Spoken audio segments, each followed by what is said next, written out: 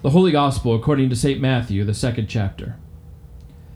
In the time of King Herod, after Jesus was born in Bethlehem of Judea, wise men from the east came to Jerusalem asking, "Where is the child who has been born King of the Jews?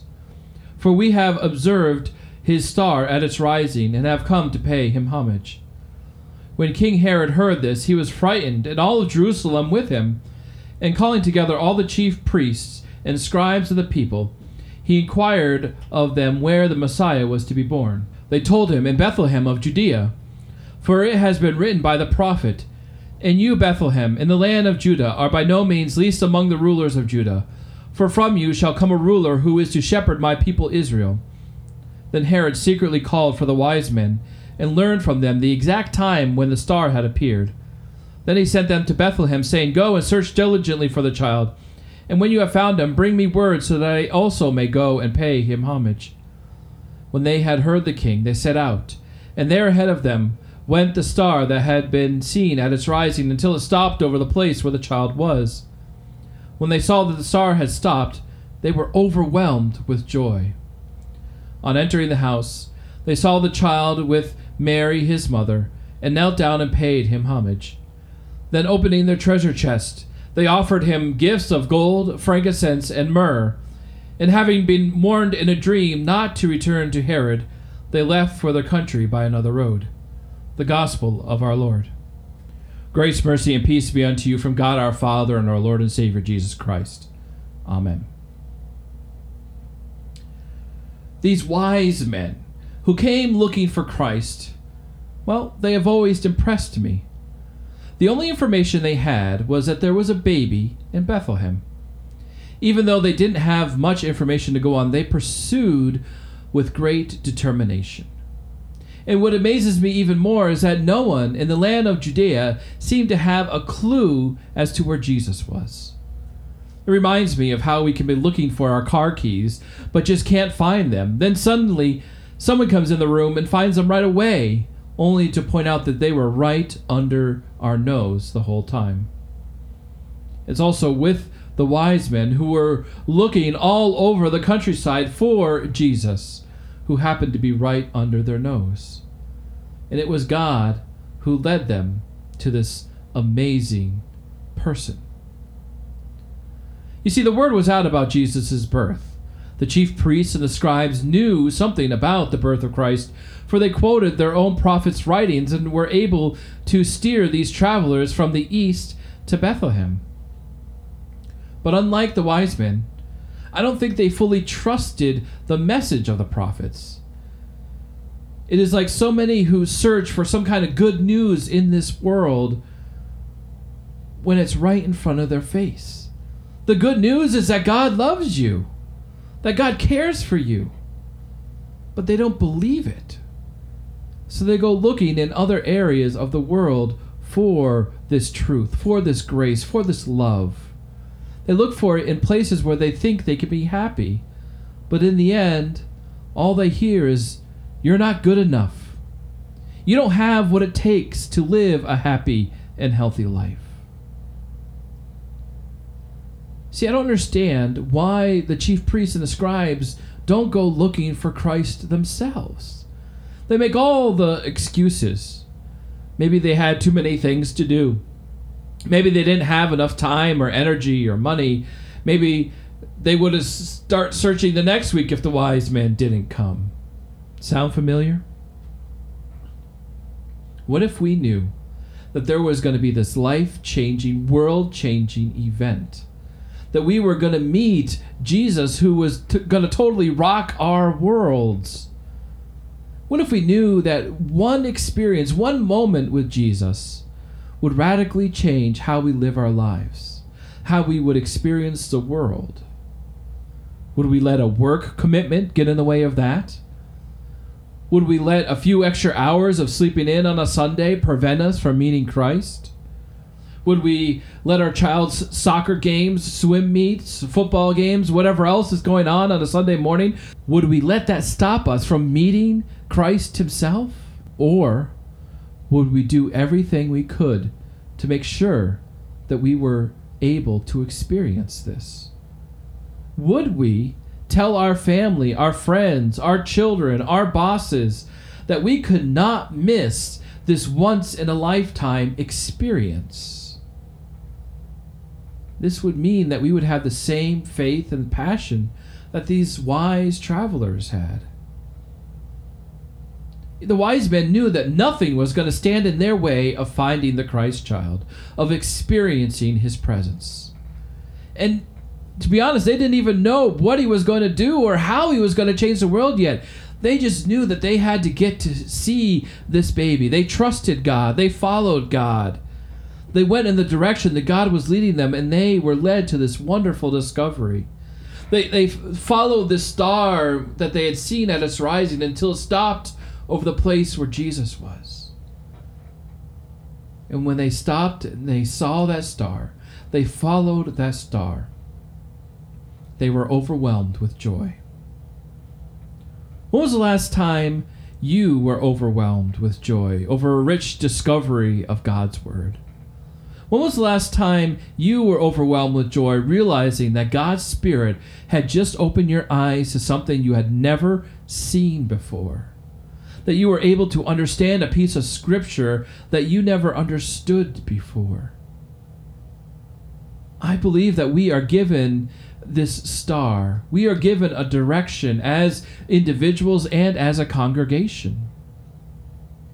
When we are faithful to the calling that God has given us, when we discern together what we are being called to do, we will be overwhelmed with joy.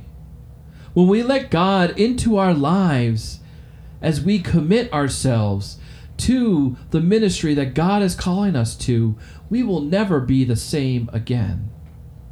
We will follow God's calling, and we will bring our gifts.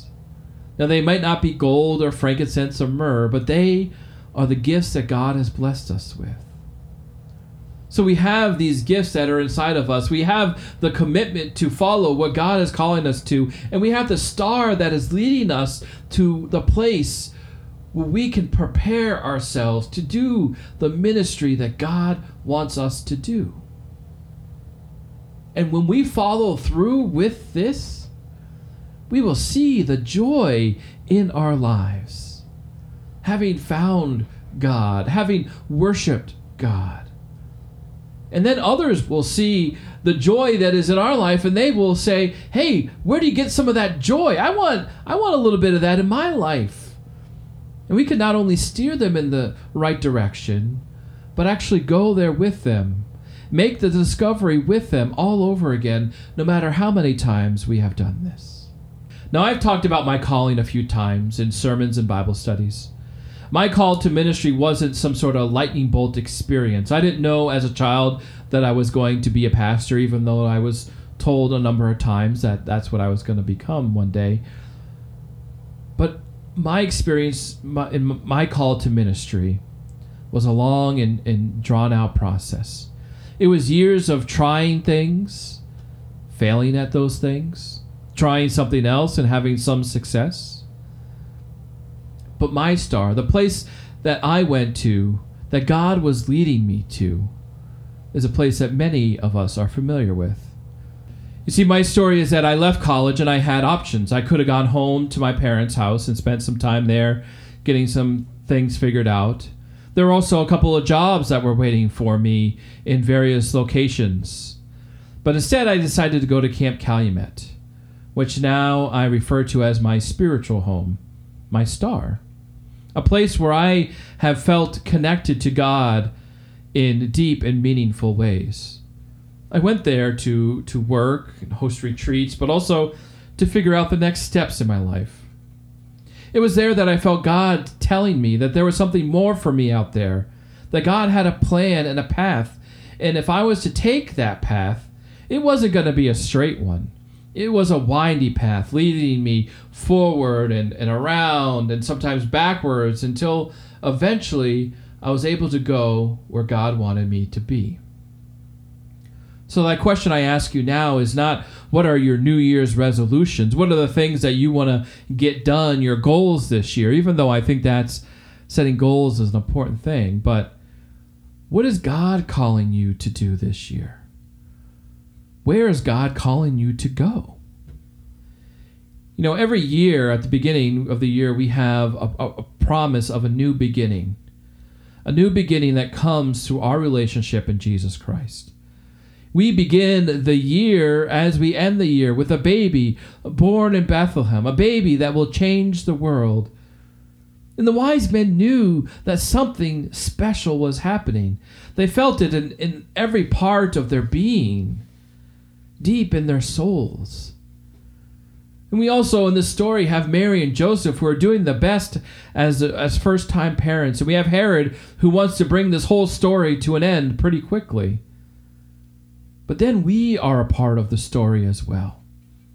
And we are part of the story as we are reminded every year that God wants to be there for us, that God loves us, that all the things that have happened this past year, the good times and the bad, God was with us during those times, and we are ready for new beginnings. Maybe you have already made resolutions for this year. Maybe you've already failed at a few of them. But now we have 362 days to dream together, to work together, not only to accomplish what we want in this life, what we need in this life, but to listen to what God is calling us to do in this church, community, in this world. So I want to end with something that you probably already know, but it's good to hear again, and a piece of encouragement. First, what you already may know, that God loves us. That Jesus coming to this earth is God's promise to us that God will be with us no matter what. God is doing something new in our lives, and God is coming to us through Jesus, so that when tragedy strikes, when disappointments crush us, when we wonder where God is and why God has left us, God says, I have not left you. I am with you. And you know this because I sent Jesus Christ, my one and only Son, into the world to reveal to you how much I love you. I sent Jesus into the world to speak the word and show you that there's nothing that I wouldn't do, nowhere I wouldn't go, nothing that I wouldn't endure to show you how much I love you. Even if that means that I have to make the ultimate sacrifice in the world by giving my one and only Son so that everyone will know how much I love them. Everyone will know that no matter what you do in this world, I am with you. That you are my beloved child, worthy of dignity, honor, and love. The encouragement that I want to give you today is that because of this love that God gives us, we are blessed people of God. We have so many things waiting for us. We have so many wonderful plans in our lives and in the life of the church. Now, I was talking with a friend recently about Faith Lutheran Church, and they asked me, what are some of the exciting things that are going to happen in 2016? And I said, well, usual stuff. We have our monthly community dinner. We have Project Help, where we do cooking classes throughout the year and some other retreat events this year. We have a community garden that seems to be getting bigger and more robust every single year. We participate in Relay for Life. We have our fall fair. Oh, and we're celebrating our 10-year anniversary this year. So, the normal, usual stuff. And they stopped me right there and said, that's more activity in 1 year than most churches have in 10 years. And I stopped to think about this. We do so many wonderful things at Faith Lutheran Church. And that stuff that I mentioned doesn't even include our prayer group, our youth group, our fellowship dinners, or the prayer shawls that we make, or any other ministries or activities that we do together. But the best way that I know for each of us to experience this overwhelming joy, to really feel God's call in our life, is to open our hearts to come to church on a Sunday morning and to pray with our church community, to sing with our church community, to fellowship with our church community. And not only ask, how is God going to fill my heart today? How am I going to feel whole again? Or how am I going to help my neighbor feel whole again? But also ask, what is God calling me to do this year? How is God going to have me use my skills and talents and gifts to further God's ministry in this world? And then to realize that because of God's grace, because of what we do here on a Sunday morning, we have an opportunity for a life-changing experience each and every week. This event that I talked about at the beginning of the sermon, this event is not just the actual birth of Jesus that the wise men went to. This event is to experience Jesus in a real physical way each and every week when you come to church on a Sunday morning. Because we experience God and Jesus not only in the songs and the prayers and the scripture readings and the sermon, not only in the fellowship and the conversation and the hugs, but in the body and blood of Christ. In the bread and wine, when we gather around the altar, we receive God in a very new and physical way. When we talk with one another, support one another, pray for one another, something deep down inside of us changes, and we become closer and closer to God. When we receive the bread in our hands and hear the words, the body of Christ given for you, and then when we receive the wine and we hear the blood of Christ shed for you, it makes a difference in our lives. It brings us closer and closer to Christ. And then together we can figure out what our future will become and how the Holy Spirit will work in our lives as we share the good news of God's love for all people. And as we share that, it'll bring us peace and overwhelming joy. Amen.